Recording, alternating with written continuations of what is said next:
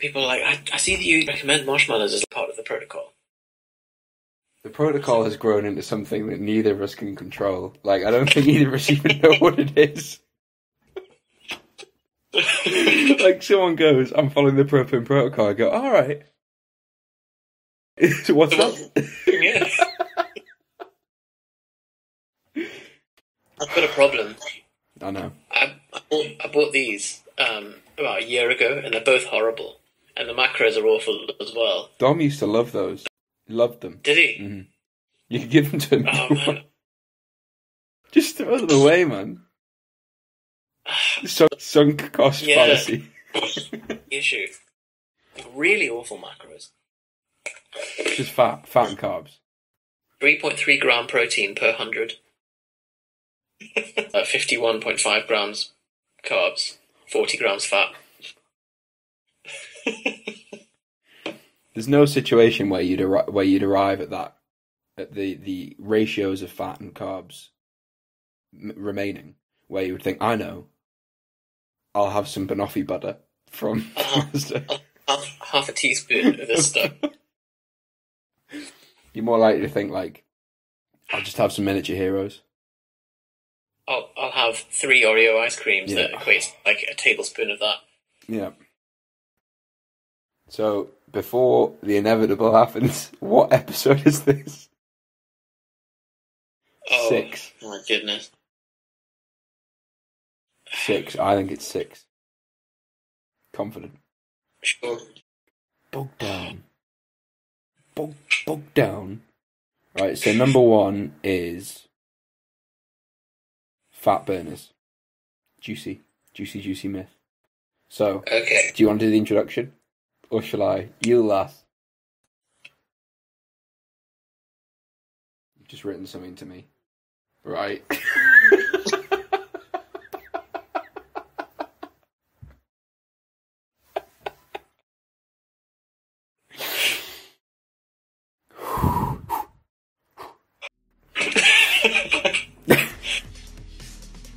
Hi everyone, welcome to the Propane Fitness Podcast. We think, and we're pretty sure, that this is episode 5. So,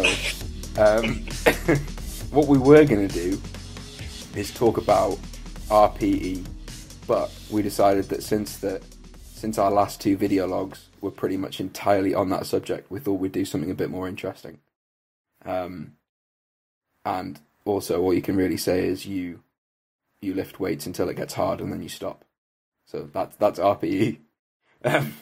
So we had a couple of weeks ago, we posted a Facebook status saying that we were going to start a new series called Propane versus Hype, and we had a couple of people write in and say some myths that they want us to bust.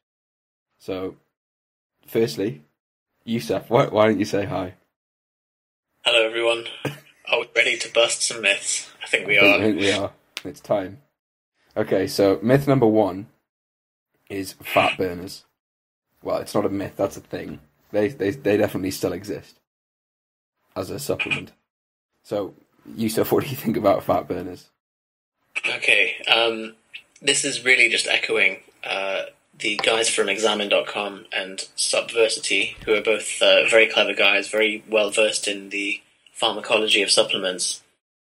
The general consensus is that the only fat burners that really work are either illegal, so clenbuterol, any kind of amphetamine-related compound, or caffeine, and everything else is kind of hit and miss.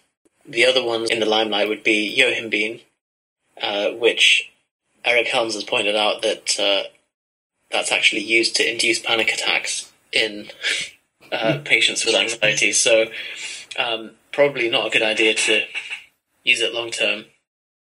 Personally, I just use caffeine, and mainly from coffee, sometimes from green tea extract. Can't argue with any of that.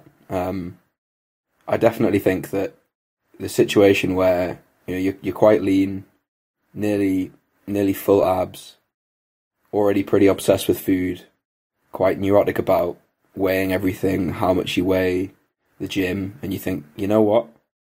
I'm going to take a supplement that might give me a panic attack. That'll help. I'm just going to take some will elevate my heart rate and blood pressure. While I'm already feeling fragile. Pretty stressed out as it is. I suppose we should also say that, like, one caveat is that no fat burner, unless you're taking something that's like horrifically strong, is going to do the work for you. And the best fat burner of all, in fact, the only fat burner, this is a calorie deficit. Correct. So yeah, I think if you look at it as a fat burner is trying to positively affect the equation, the calories in, calories out equation, however much you agree or disagree with that model as a way of describing weight loss or gain, ultimately you have to be in a deficit position. And by taking a fat burner, you are just trying to increase the magnitude of that deficit. So really, as Yusuf says, most of them are kind of herbs and like natural compounds given their full name, which makes them seem really complicated and seem really advanced. But stick with caffeine, stick with coffee, stick with a calorie deficit, and add cardio as needed, I guess. If you consider how tightly regulated the homeostatic mechanisms are for metabolism, if you were to take something which, at best is going to boost your metabolism by 3%, you could create a much larger and much more consistent and measurable deficit just through calorie restriction. I fully believe you could get absolutely shredded without the need for any kind of fat burner or supplement or caffeine at all. Yep, I'd fully agree. So I guess the conclusion with that is most of them won't do that. Conclusion is caffeine's a good idea. Most of the things are either banned or illegal. So stay in a calorie deficit, really, for a long enough time until you get lean. Similar sort of idea on the next myth, which is test boosters. Oh, dear. Oh, no. Oh, no. Okay. See, yeah. Cool. I think the place that both of these questions are coming from is a place of farting about in the dark. Ultimately, like, if you're worried about your testosterone, are you in a consistent deficit and you're trying to lose fat, or are you in a consistent surplus training 4 times a week? Have you got all of the basics nailed down? Have you had your blood tested?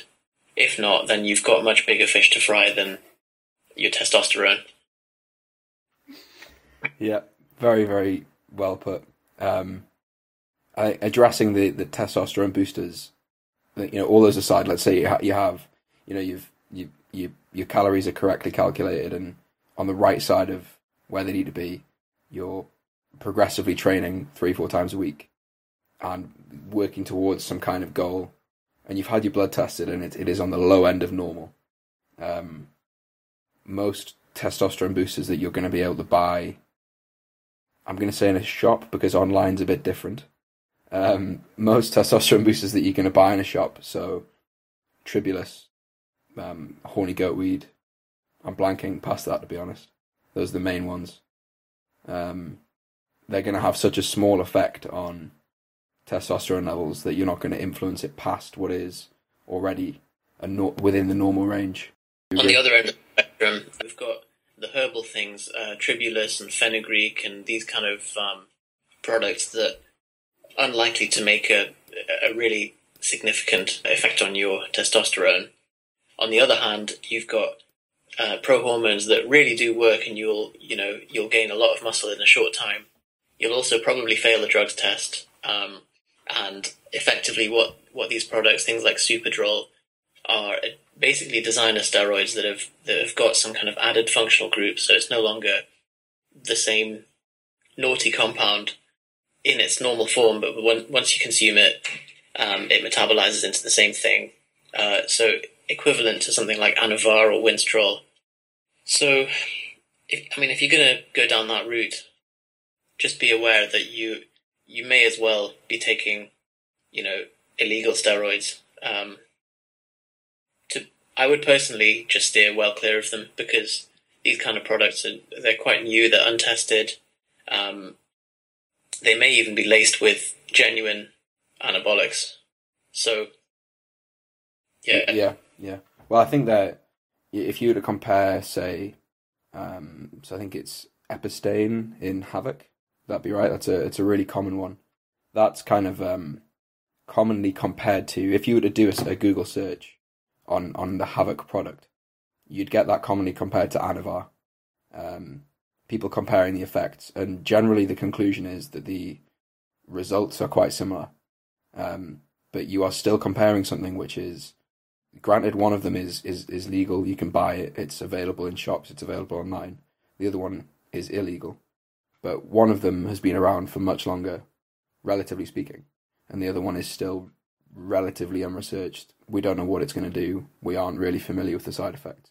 But both of them would need to be treated as though they were a steroid and post-psychotherapy. And so, as Yusuf says, if you're going to do something like that, that is the decision of, do I take steroids, yes or no, rather than, shall I take this testosterone booster because that might mean I add 10 kilos to my bench and that would be cool.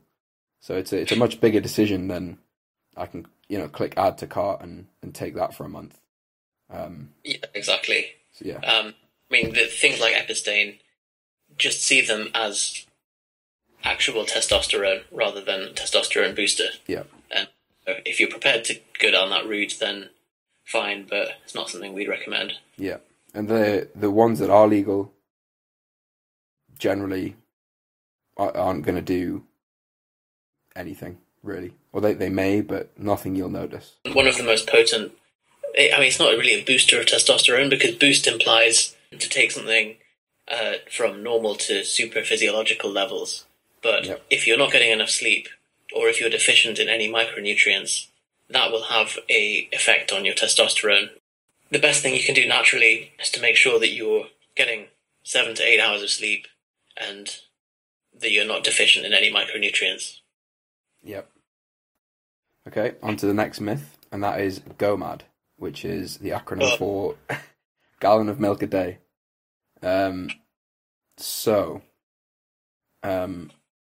If we just look at this outside of the kind of the acronym that's built up the associations with it, I know it's commonly associated with starting strength. Mark Rippetoe. You're drinking a gallon of milk a day. is the conclusion. The reason that people suggest that you do that is an easy, convenient way of adding calories to your diet. Again, Google search GOMAD. You tend to see people who get results which mean that they get fat in quite a short period of time. So I think, as is the case with fat burners and test boosters, GOMAD's something that you should, take a step back from and think, why am I going to start drinking a gallon of milk a day? Is it that my current calorie intake is at such a level where I feel so full all the time that I can't increase my food intake, but my weight is not increasing? I think that is the only point at which something like GOMAD or adding liquid calories then becomes a viable option. And I genuinely think that there are not that many people who are in that position where their food intake is at such a level where that simply couldn't be increased first, rather than going and drinking a gallon of milk, which is a fixed quantity of milk per day, and then possibly shooting them far over what they need in terms of calories, and just resulting in fat gain, which is something that nobody wants. So I've just done a quick calculation. One gallon of whole milk is 4.7 litres in the UK, which equates to 6,110 calories. Just milk. So I had no idea. This idea of GOMAD, let's assume that you have someone who's struggling to gain weight, so they're eating, really conservatively 2,000 calories of food a day, and they decide to add in a gallon of whole milk a day. This is to support a otherwise sedentary lifestyle, apart from 45 minutes of lifting 3 times a week. Now, from a straight up logical perspective, do you think 8,110 calories per day is sufficient, or maybe more than necessary to? I've actually done GOMAD, so I can't mock this too hard. I did it when I was about 17 or 18, along with the squats and milk diet, and it was horrific. Like, my bowels just became this eruption for about 6 weeks. You start getting spots and things. I mean, genuinely, there's much more fun ways to eat 8,000 calories a day if you were going to go down that route. It kind of comes back to the idea that when you first start training, you need to eat everything and anything in order to grow, which is an idea that I think is kind of battered around to people who just start training. It's, make sure you're getting enough protein, make sure you're getting enough calories. Most people, when they first start training, I think this is where GOMAD is targeted at, is generally the I've been training for 1 year, 2 years, maybe less. Generally, those people can progress just fine on a very moderate, very average calorie intake, assuming protein is sufficient. So then jumping in and saying, all right, you know what, I'm not progressing, let's add 6,000 calories from milk. It's extreme is what it is, and completely unnecessary. Yeah, absolutely. And if someone's metabolic rate is 2,000 and they eat 8,000 calories a day, within a week, they're estimated to gain 12 pounds of body weight in a week, which would be 48 pounds of body weight in a month.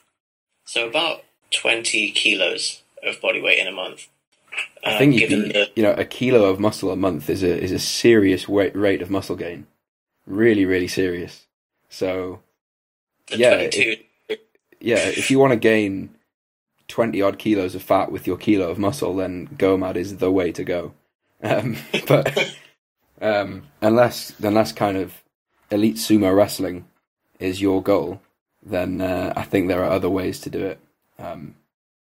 Just as an example, Propane Protocol would be a great alternative.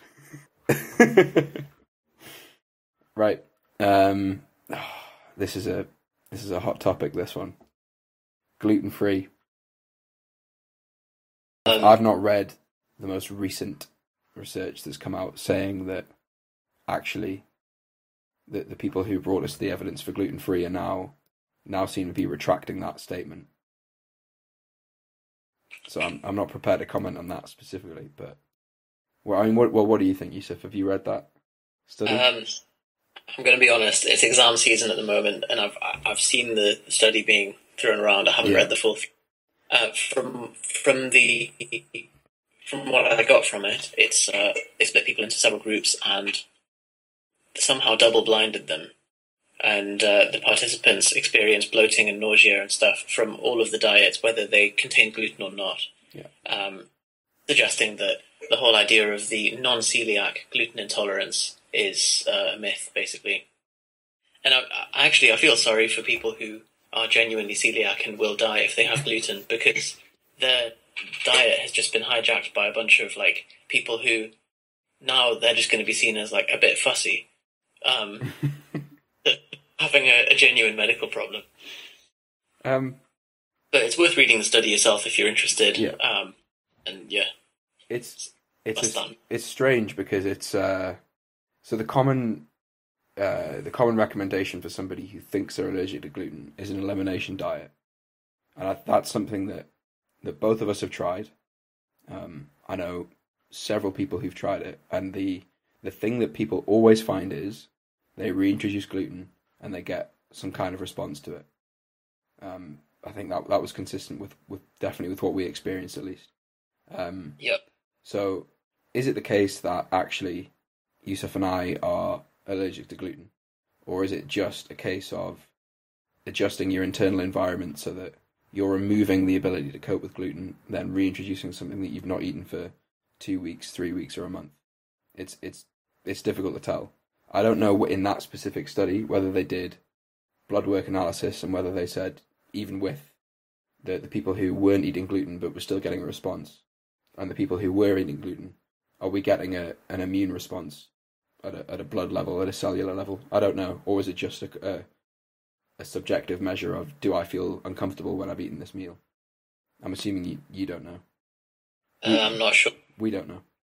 So the same thing goes with lactose as well. Yeah. Where, as Johnny said, like if you eliminate dairy entirely from your diet over that period, there's no stimulus to break down lactose, so you downregulate your lactase enzyme in your small intestine, and then when you reintroduce it, especially in large quantities, then you have an exaggerated reaction to it. So it's not the best test of whether you're intolerant or not. Yeah. Well, I think even with so as an example, I had a blood test done, which actually came out that I was allergic to gluten and other grains, eggs, oats, tomatoes, all milk. In fact, all dairy products, including, I think, goat's milk as well.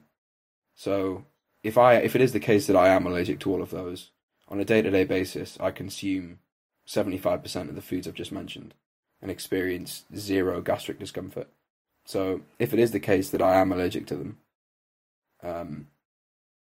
I don't experience enough discomfort to incentivize me to do anything about it, and I'm not holding enough stock in what I'm getting from the blood tests to incentivize me to completely overhaul my diet. And I think that's the situation that most people are in, where they're eliminating gluten or dairy because an article is telling them to, when in actual fact they can eat bread and they're just fine. Well, so if you're allergic to all of that stuff, then the only thing you can really eat is crisps and pickles, isn't it? So yeah, that's true. Macros aren't ideal. I can have pea protein, rice protein, hemp protein, maybe. Okay. So I mean, I've got loads of options there. As we all know, those 3 forms are really tasty as well. Lovely. And hemp protein powder does not taste anything like grass either, which is great. Well, yeah, I made an argument in one of my recent articles which just said that in order for, like, logically speaking, ignoring all of the science behind it, in order for going gluten-free to be a logical choice, you have to be experiencing discomfort that outweighs the negative side effects that you're going to have in your life of never eating gluten again. So never being able to reasonably go out to most restaurants, having to always bring your lunch with you wherever you go, always, has that bit of beef, touch some bread at some point. Oh my God. So yeah, I think most people that we've spoken to about it aren't in crippling pain when they eat gluten. They are told by the paleo community that they think that gluten is a bad thing, and I think there's also this idea that gluten's preventing fat loss, which I don't personally believe. It may be the case for some people.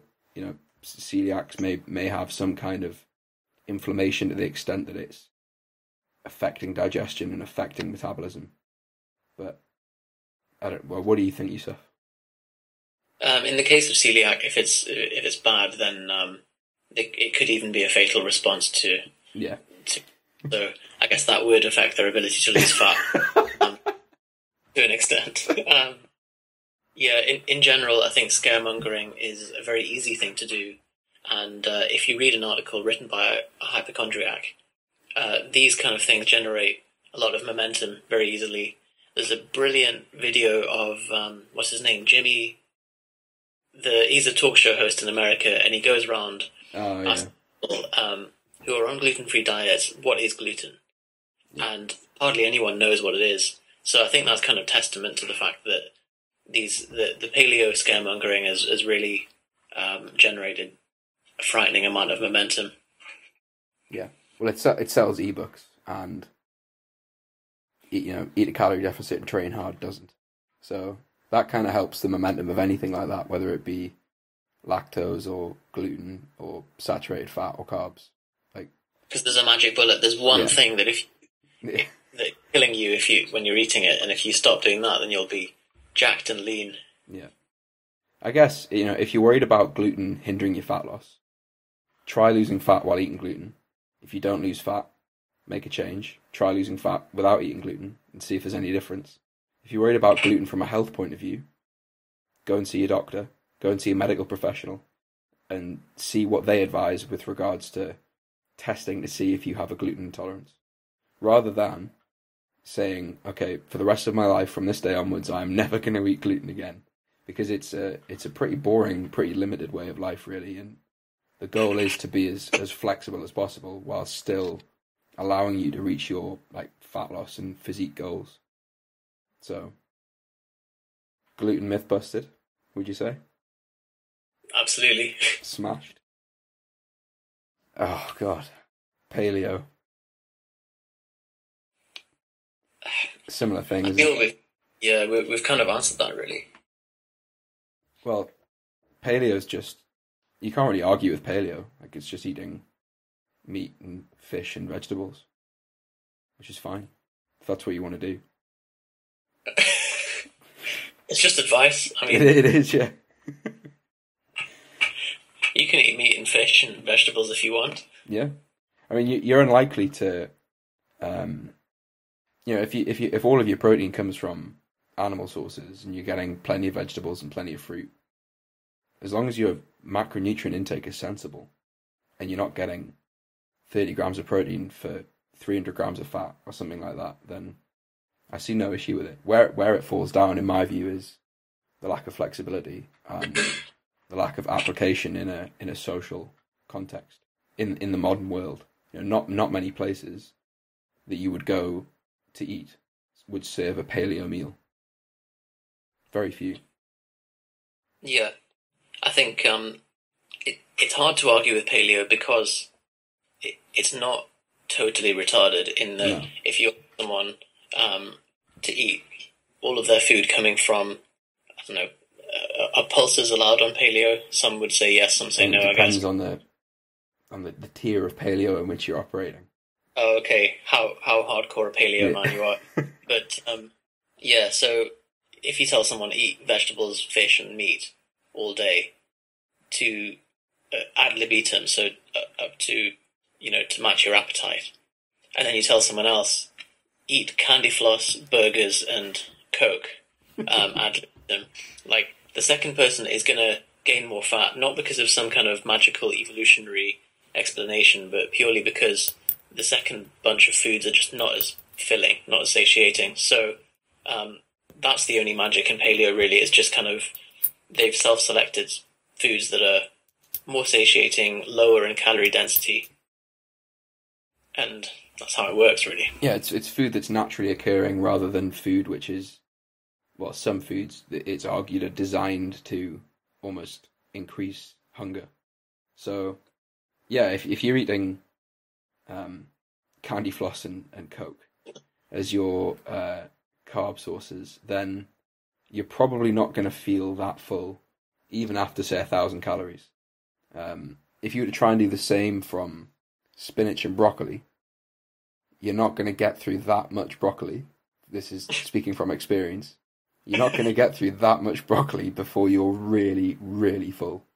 We've tried. Yeah, we have.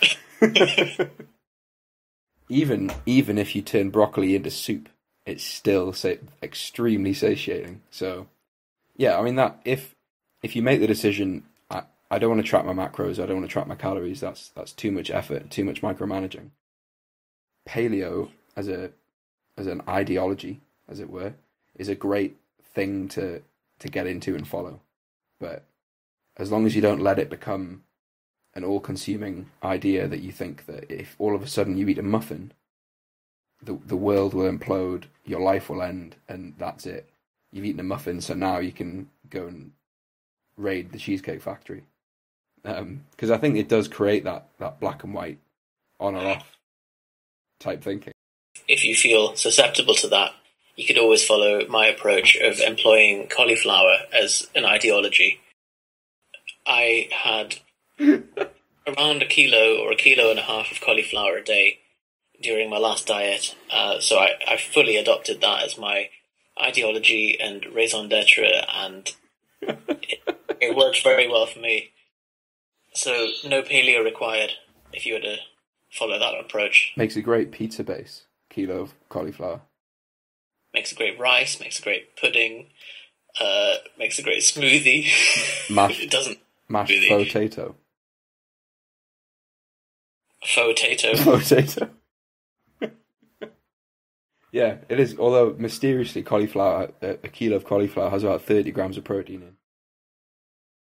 It's very strange. Very strange indeed.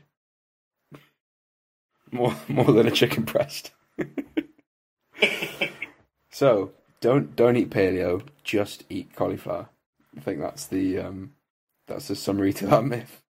Well, don't just eat cauliflower. Embrace cauliflower as the foundation of your existence. Well, okay. So let's explain why cauliflower. What put you into that headspace where you thought, I need to now embrace the cauliflower, let cauliflower be part of my life, and accept that cauliflower is going to be part of my life for some time to come. Talk us through what happened, Yusuf. When you're dieting to single digits, as you can see from there's an article I wrote up recently about this, you find yourself gravitating to foods that are more satiating.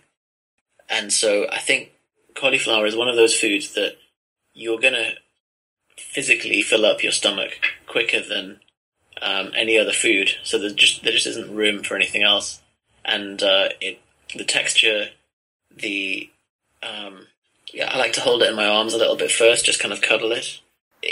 It's a companion as well as a food. And so I can't recommend it enough. It's worth saying that, one of cauliflower's relatives, which is broccoli, of course, Yusuf had another similar obsession to broccoli, but this was in the context of making soup from broccoli, it was coming from the same point of view of, how much satiety can I get from X amount of calories. But the running theme is high volume, low calorie foods. Yusuf was nearly life-threateningly lean and had been on, the 17, 18-week diet. So, but it's still following the same idea that paleo is trying to bring across, which is unprocessed whole foods, generally, especially vegetables, tend to be very satiating for the calories they provide. So I think that's really the take-home point, isn't it, from paleo?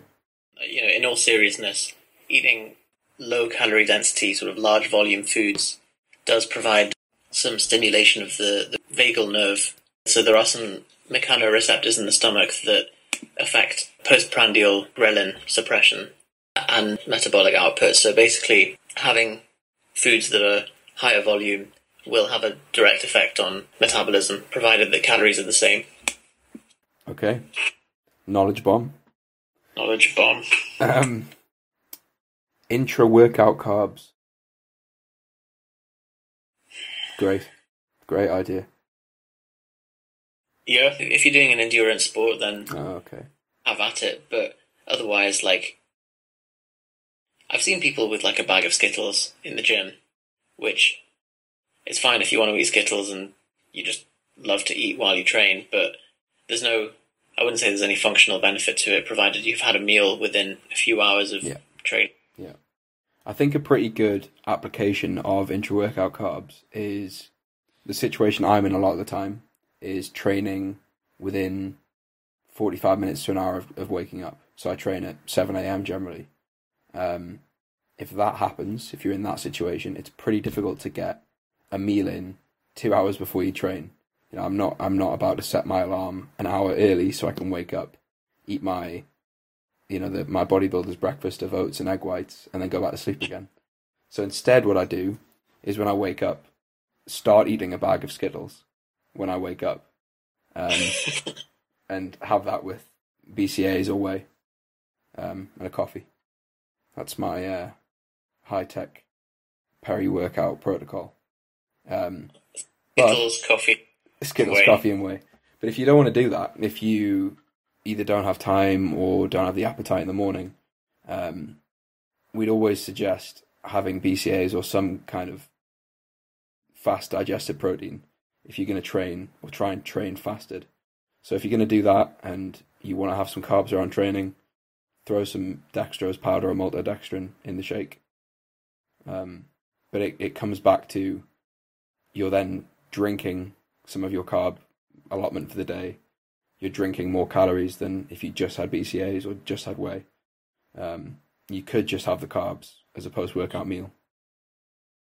I think that's how I view it, is from a standpoint of calories are currency, macros are currency, so spend them wisely rather than chucking 100 grams of dextrose in your shake because you think it's anabolic. But equally, nothing wrong with intra-workout carbs, especially if, as Yusuf says, you're a long-distance runner or a competitive cyclist or something like that. It's a bit. Or if you just like food and you'd rather drink that. I mean, that sound. I said that slightly tongue in cheek, but there are cases when someone would rather just like drink down some liquid calories. The same kind of person that wants to do GOMAD, I guess. I mean, from the same point of view, end of last year, I was on every day 500 grams of carbs. And as nice as that may sound to some people, that gets pretty tedious. Especially when, so it was 500 grams of carbs, 70 grams of fat, which kind of typical macros tend to be set up in roughly those ratios. You tend to have fat set as a percentage of calories, and then carbs tend to be ramped up or ramped down depending on deficit or surplus.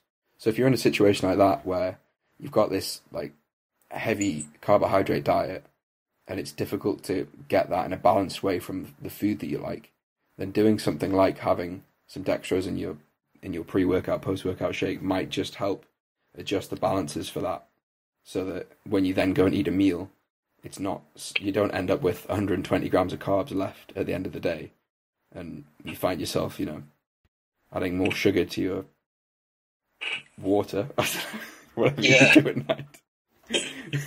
Well, so basically there are two sides of the coin, in that what we were saying about satiety and low calorie density foods. If you are struggling to hit your calorie goals for the day, slightly more rare situation, but it still happens. The same study that pointed towards the vagal stimulation, the mechanoreceptors in the stomach, shows that a bunch of participants which are given a food substitution of the same volume but an increased density of calories, that usually resulted in increased intake of calories overall. So we can either I think we should do this as one. So the post that I made originally was about bulletproof coffee. Somebody has also asked about the magical fat burning breakfast of bacon and nuts. So I guess maybe we should explain those two things quickly. Bulletproof coffee, Dave Asprey's idea. It's upgraded coffee beans, in inverted commas. That's a product that he sells, which is coffee beans that are supposedly free of mycotoxins that he claims accumulate in most coffee that is produced today. You then mix that with MCT oil and grass-fed butter. Bacon and nuts is, I assume, referring to the Poliquin breakfast of meat and nuts, where you rotate a nut sauce and a meat sauce every day, and the idea being that it kind of sets up this optimal neural hormonal environment for mental performance and fat loss. So they're both kind of coming from the same idea that there's this thing that you can do in the morning that involves eating calories. sorry.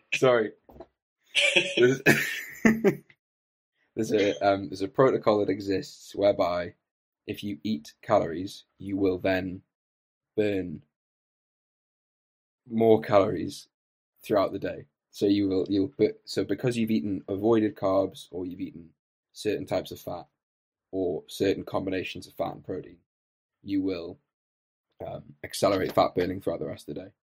And then there's also the mental aspect of that, which is that particularly Dave Asprey's idea with the upgraded coffee is it's creating this kind of potent mental environment that allows you to perform really well past lunchtime and into the afternoon.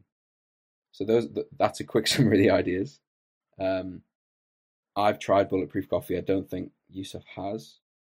Is that right? I've tried coffee with MCT and butter, but not Okay. not the official. Okay. Well, that's good enough. So, what was your experience of that? Fine, but it would be very hard to say whether mental performance was any better than if I'd just had a coffee without 40 grams of fat in it. Yeah, I think I had the exact same experience. I've tried the coffee that Dave Asprey sells, and I guess in summary, it's very nice coffee. Disproportionately expensive, but very nice. And I do notice a slightly, it tastes like a strong coffee, and you respond to it how you would expect a strong coffee. So you notice elevated heart rate and distinct mental clarity. Whether that's due to the lack of mycotoxin in the coffee or whether it's just that it's a higher caffeine content, I obviously can't say. Um, the butter and the coconut oil or the butter and the MCT, I was hungry by I used about 20 grams of fat from both of those sources. I was hungry before lunchtime. When Yusuf and I discussed this, I said that the conclusion that I'd kind of reached with it was that to get this potent hunger suppressing effect from it, you'd have to be using quite a lot of fat in your morning coffee. That's not something that I can even conceive of while dieting into very low levels of body fat or trying to maintain that.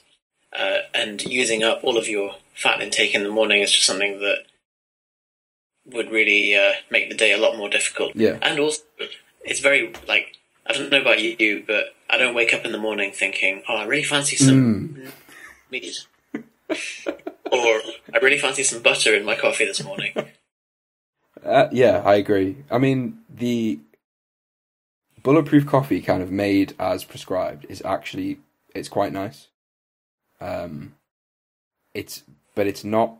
It's similar to how I feel about like a extra large strawberries and cream frappuccino from Starbucks. Like, quite a nice drink, but 600 calories, and probably wouldn't choose that as my intake for the day.